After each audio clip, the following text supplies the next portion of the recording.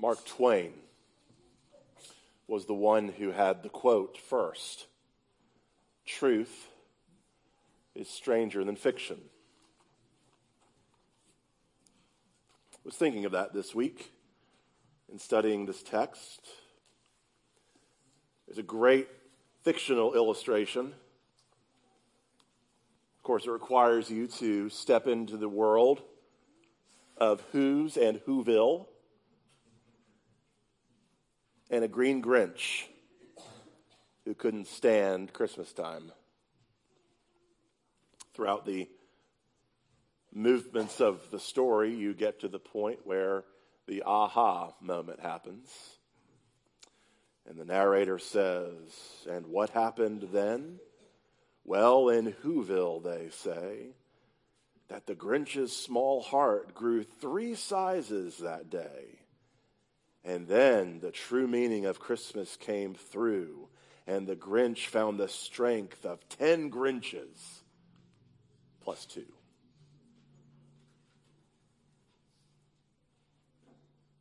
Now, obviously, we know that hearts don't stretch.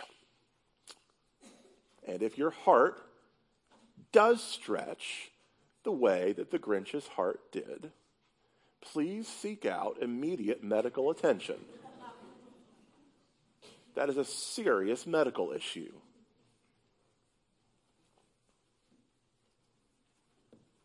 But if we recognize that in the Bible, the heart is the place that controls our thoughts, our emotions, our deep desires, and ultimately our choices, then this prayer that Paul prays really ought to give us a sense of the type of heart stretching that he and ultimately Jesus is praying for us. Turn with me, if you would, to Philippians chapter 1. I just want to look at 3 verses, verses 9, 10, and 11 of chapter 1. I invite you to stand if you would. Paul writes this, "And it is my prayer that your love may abound more and more with knowledge and all discernment, so that you may approve what is excellent, and so be pure and blameless for the day of Christ, filled with the fruit of righteousness that comes through Jesus Christ, to the glory and praise of God." This is his word. Let's pray. Great God, in whom we live and move and have our being, come now to this place, we pray, and move powerfully and mightily through your word.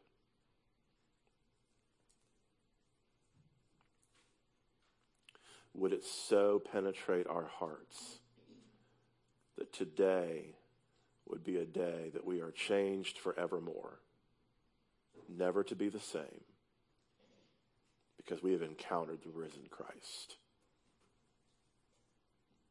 Do this, we pray, to your glory and our good.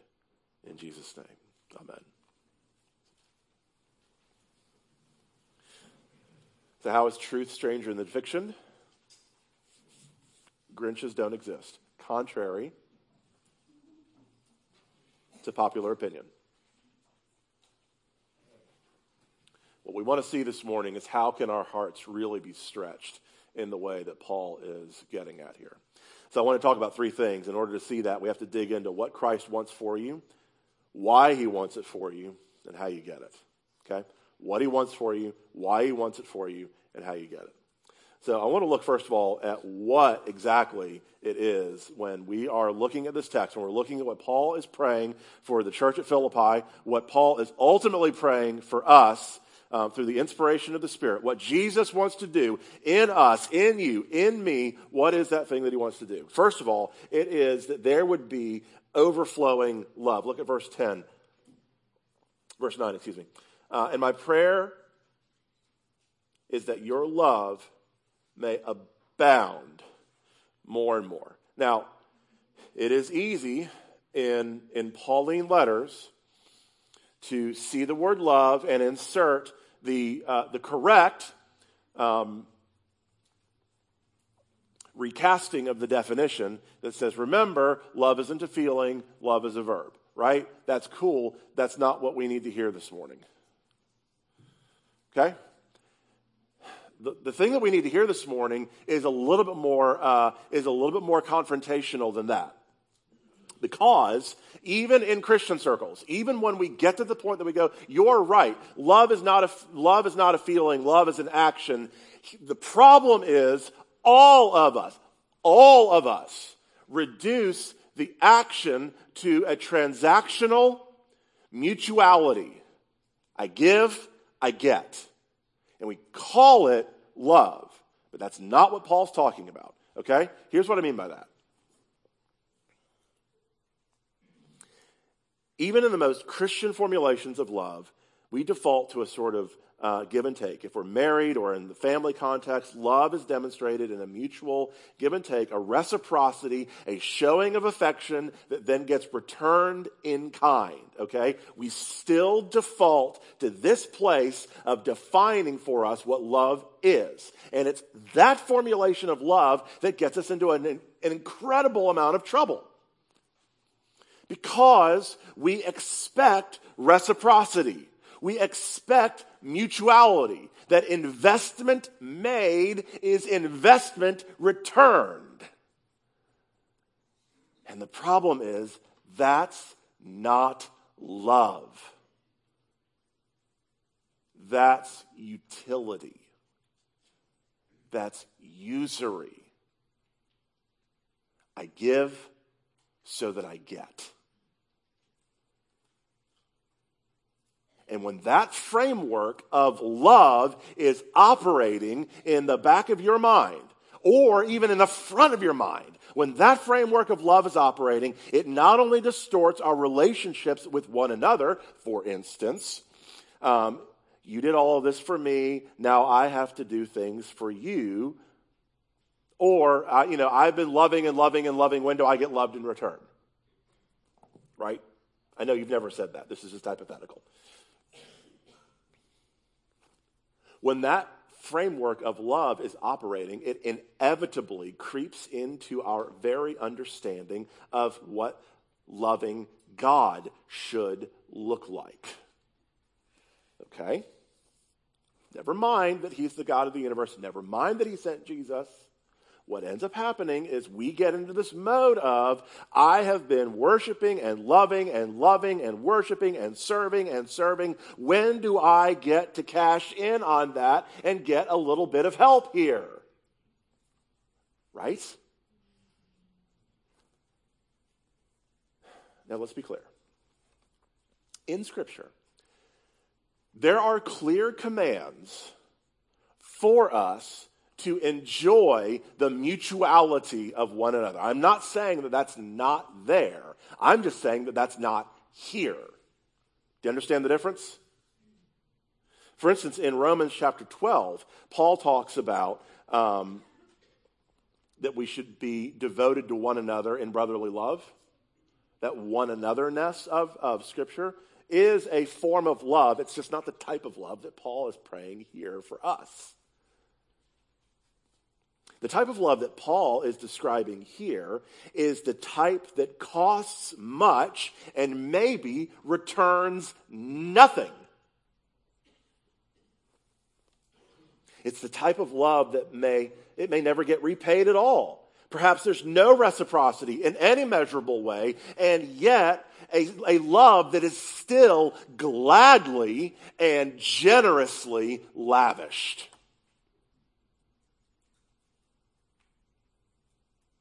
Now we're getting uncomfortable. This is the love. This is the love that brought Jesus to the tree. This is the love that Christ had for us, has for us, and keeps on having for us. This is the love that costs much. And this is the love that Paul prays would be present in the church, among you all, not just the exceptional few, and that it would abound more and more, that they would love and keep loving in this way. This isn't the type of love that he's talking about that gets returned to us in reciprocity, not a type of love that creates a bartering mutuality. It is a type of love that gives and gives and gives and gives some more. And here's the thing. You and I are not able to love this way. We're not built to love this way. So how is it that Paul would be praying that this love would abound in us, and yet we're not wired to be able to do this? Well, we need to talk about that, don't we? It's what I said a few weeks ago in the closing of my sermon. It's that we can't love this way with our puny hearts. We need new hearts. But it's not just the gift that we need, it's the cost of the gift that we have to reckon with. Because we're great with being loved in this way. It feels fantastic. But when it calls for us to get up and actually love in this way, the cost becomes quite apparent. When we invest this way, when we love this way, it means giving up. It means giving up our rights. It means giving up the expectation of reciprocity. It means it is a very good likelihood that you will never, ever, ever be repaid in the way and in the manner in which it cost you. This type of love, here's the thing, this type of love that Paul is praying for has already been sparked in you, though. Remember that key verse in this chapter, Philippians 1:6. Jesus, who began a good work in you, he is doing it. And he's doing it in anyone that bears the name of Christ. Anyone that bears the name of Jesus, this type of love is already at work in us. Now, see, normally, too, at this point in the sermon, some of you who do love this way are feeling that sort of, he's talking about me. And I'd be like, no, I'm actually not. I'm talking about all the others, but no, really, I'm talking about everybody today. So sorry, there's no escaping it. Because some of us would say, well, I can't take another thing on. I can't pour out anymore. You're loving well and your emotional internal core is dangerously low. And yet, the teaching of Jesus here and throughout the rest of Scripture is that anytime you start to put boundaries or safety valves or fences around how we are to pour out, ceases to be the type of love that Jesus is talking about. How many times should we forgive? Jesus was asked. 7 times? Surely that satisfies the extent of the law. And Jesus said, no, 70 times 7. When the teacher said, okay, but really, who is my neighbor? And Jesus says the parable of the Good Samaritan. And the one who came by and gave up everything for the one beat up and bloodied on the side of the road was the one who loved his neighbor well. You see, anytime that we would try to put boundaries or bounds or safeties around the type of love that we're called to see our hearts stretched to is still a love that has an off switch where we can shut down so that reciprocity can kick in, or at least till we can get a break. Does it feel impossible yet? Do you kind of wish Paul had changed his prayer just a little bit? Well, of course you do.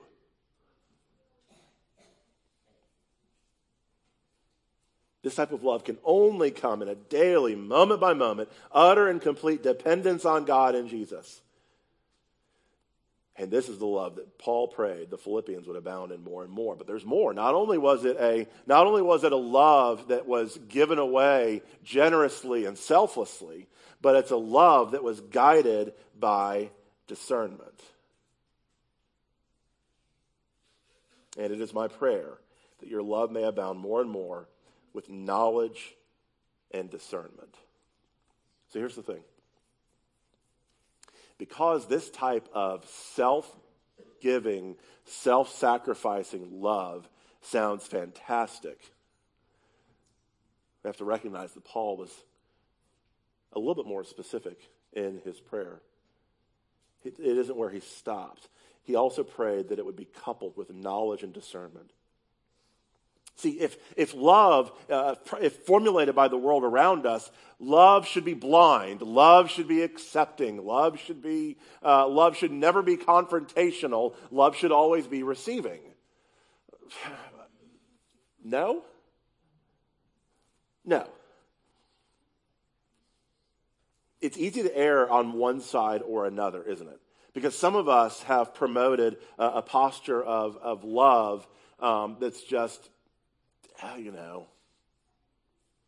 live and let live, love and let love, it's cool. Now, some of us, though, have been guilty about going to the other side, to the other extreme of, nope, if I'm going to love them, I'm going to tell truth, right? Truth. That's the way we love them. Well, sure. The old adage is that love without truth is destructive. Sorry, truth without love is destructive. Love without truth is deceptive. Truth given in love actually develops. It actually does something in us. See, if you give all truth but no love, that's really not caring for the other person. That's just caring for what's right. But love given with no truth also doesn't care about the other person either. You just want to avoid a conflict. But love given with truth, this is where God can do stuff. So why is it important to have this type of costly love? This type of really radical love? Well, it's the next thing. Why does Jesus want this for us? Why? Why does Jesus want this for us? And it's that so that, right? Paul gives it to us in the text in verse 10. So that you may approve what is excellent, be pure and blameless, be filled with the fruit of righteousness to the glory and praise of God. Okay? To approve what is excellent. All right, so because you have the ability to love in this way, you now have the capacity to approve what is excellent. This is the type of process. They didn't have Amazon reviews or Yelp reviews or personal shoppers in their day. What would happen is you would go to the court, you would pick up the product, you would look at it, you'd inspect it, or if you were buying an oxen, you would actually take the ox, hook it up to your plow, and see how well the ox could pull the plow. Right? This approval process is wading through the paradox of choice, weighing the pros and cons, and after a time of measured consideration, coming to a decision about what is the best thing. Okay? Now, we live in a world that is full of choices. Have you heard the term peak television yet? Okay, peak television. This has started to be thrown around by critics and people that study television. So, quick little web search in 2015, 2016, between all of the various streaming services and cable channels and everything else, there were, in 2015 alone, 400 television shows of original programming. Now think about that. 400 shows of original programming. I'm lucky if I watch one show from last summer that I still haven't finished on my DVR. 400 shows. That's peak television. There's no way. It's such a crowded space. Everyone's competing for who's got the best offering. We don't have the time or capacity to commit like that. So to approve what is excellent means that we have now, we are being more closely aligned to the heart of God, right? You've heard me say before, talking about loving the things that Jesus said is lovely. This is part of what that means. to be able to look at the myriad of choices that's out there and to approve what is excellent, to look and say, this is the right choice because this is the lovely thing that Jesus said is lovely. That's part of what he's talking about here in the capacity of our hearts to approve what is excellent. He goes on, though, and he says, for us to be able to be righteous. For us to be righteous. He says that he wants us to approve what is excellent and so be pure and blameless for the day of Christ Jesus. Okay? These are forward-looking words, right? So these are words that look all the way down the line. But there's an expectation here that when Paul is praying this, when he's talking about how he wants this type of love, this type of heart-stretching, others-focused, self-giving, others-exalting love that he wants to see in our hearts, built up in our hearts, so that we will be able to approve what is excellent and be pure and righteous. This means that this type of love is also going to benefit other people through the purity and through the blamelessness that he's talking about here. So the words that he's using here are akin to the types of sacrifices that would be offered in the temple. But it's even more than that, right? The word blameless, the connotation of the word blameless here seems to have the sense of not offending or not causing someone else to stumble, right? It's not just so that your actions are blameless, but that your actions in the eyes of someone else would not cause them to stumble either.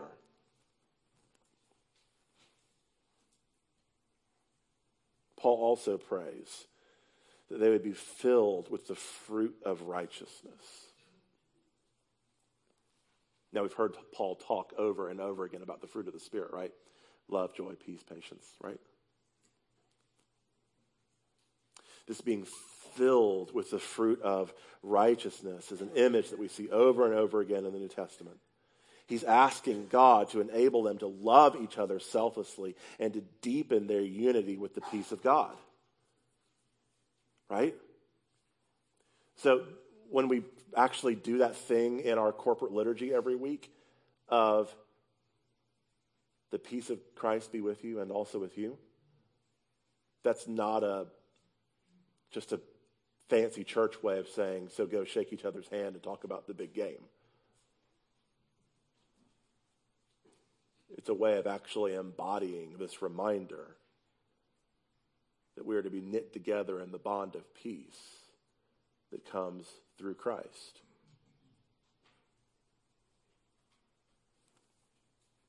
All this to the glory of God. The wonderful thing of why Paul and ultimately Jesus would want this for us is because when the great day comes, when Jesus returns as the triumphant king, the final result of his masterful, spirit-born work in all of us will be all to the glory of our triune God. God himself will get all of the credit for the glorious beauty that he has bestowed on us.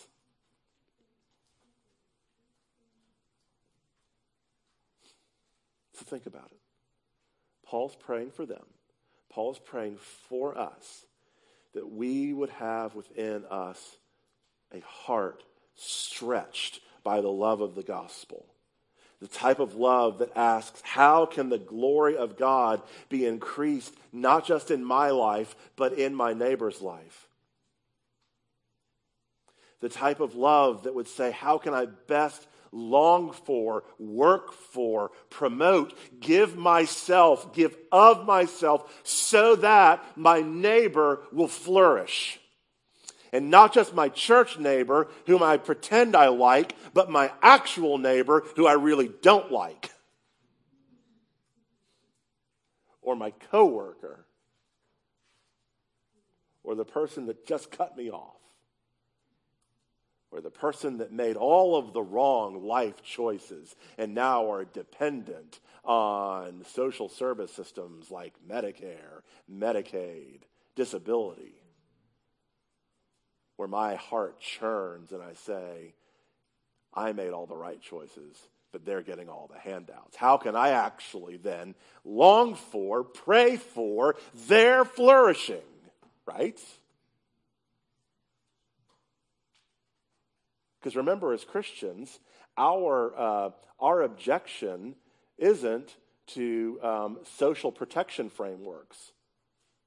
It's that the government shouldn't be handing those things out.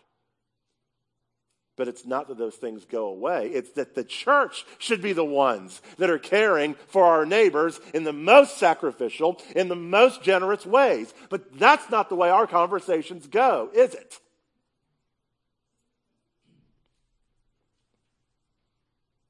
Our conversations generally go, it's my money, I worked hard for it, and I'm going to do with it what I want.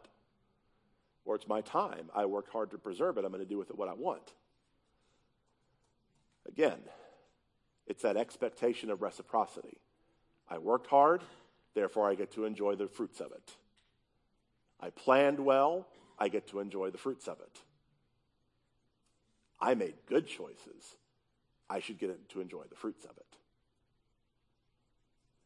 That's not love, at least in the way that Paul is describing it. You uncomfortable yet? Me too. How do we get it? How do we get it? That's the third thing. Look at verse 11.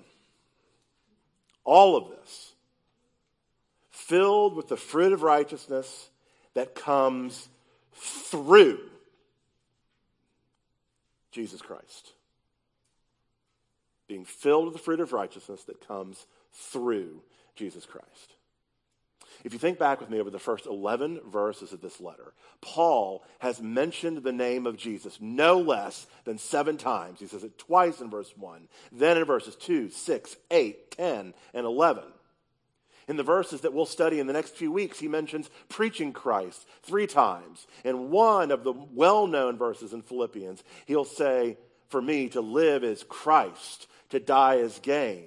Later, he'll then tell that he has done away with all his past treasures to gain the one great treasure, the surpassing worth of knowing Christ Jesus my Lord. It is Jesus. It always has been, always will be Jesus that will be the one avenue of answer for Paul's prayer for his church and this prayer for this church. What this asks of us is to recognize that things are happening beyond that which we can see. But the fact that we can't see them doesn't unmake their truthfulness. Through Christ, all that was his is ours, and all that was ours was made to be his. He made him who knew no sin to be sin, so that in him we might become the righteousness of God in Christ Jesus. But as I've tried to stress, over and over and over again in almost every sermon that I preach. And I pray that you'll hear me as I say it again here. Jesus is not merely your substitute, though he is if you have put your faith and trust in him. Jesus is not merely your standard bearer to show you what life as a human being made in the image of God is supposed to look like, though he is that as well. Jesus is also the source and the stamina behind the strength that you need to actually have this type of love spring forth from your life into action. If you think you can just ask yourself the question, what would Jesus do? And then summon from within you the ability to love in this type of way that gives everything, expecting nothing in return, I have sad news for you. It's not going to work. But if your heart is tied in the very union that you enjoy with the risen and living Christ Jesus in the flesh, where you say, God, I cannot, but you have done. God, I can't love, but this is the way that you have loved me. God, I can't give, but you have the one that has given infinitely to me. Then you can start to. Only in receiving what God has truly done for you.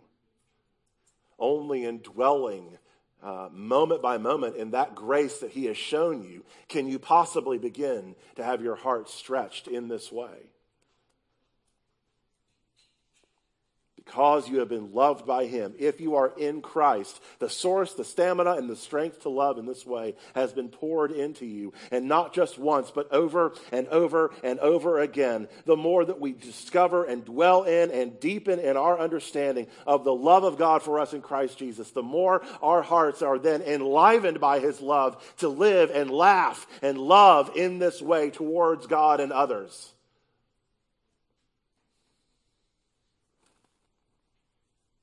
To love in this way is not simply to jettison truth, but to love in this way is not to presume that truth alone changes us. Truth without love is destructive. Love without truth is deceptive. But love and truth brought together in and through Jesus is dynamic. It's powerful. It changes. It's the love, after all, that changed you and I.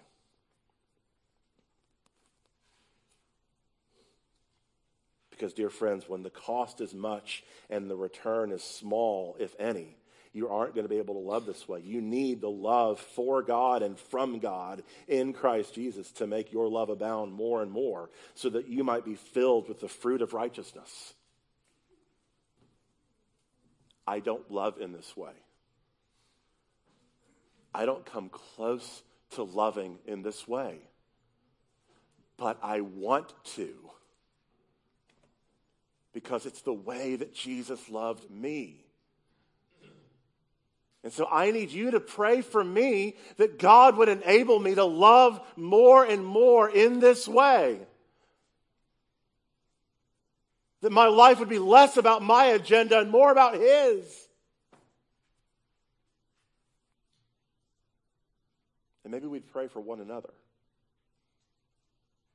That our lives would be less about my agenda, my wants, my expectations, my wishes, my expectation of reciprocity, my desire for mutuality. And instead, not my will, but Lord, yours be done. Can we pray that for one another together? That's the prayer that Paul's praying for us. It's what Jesus wants for us. And he wants it for us because that's how we were designed to live.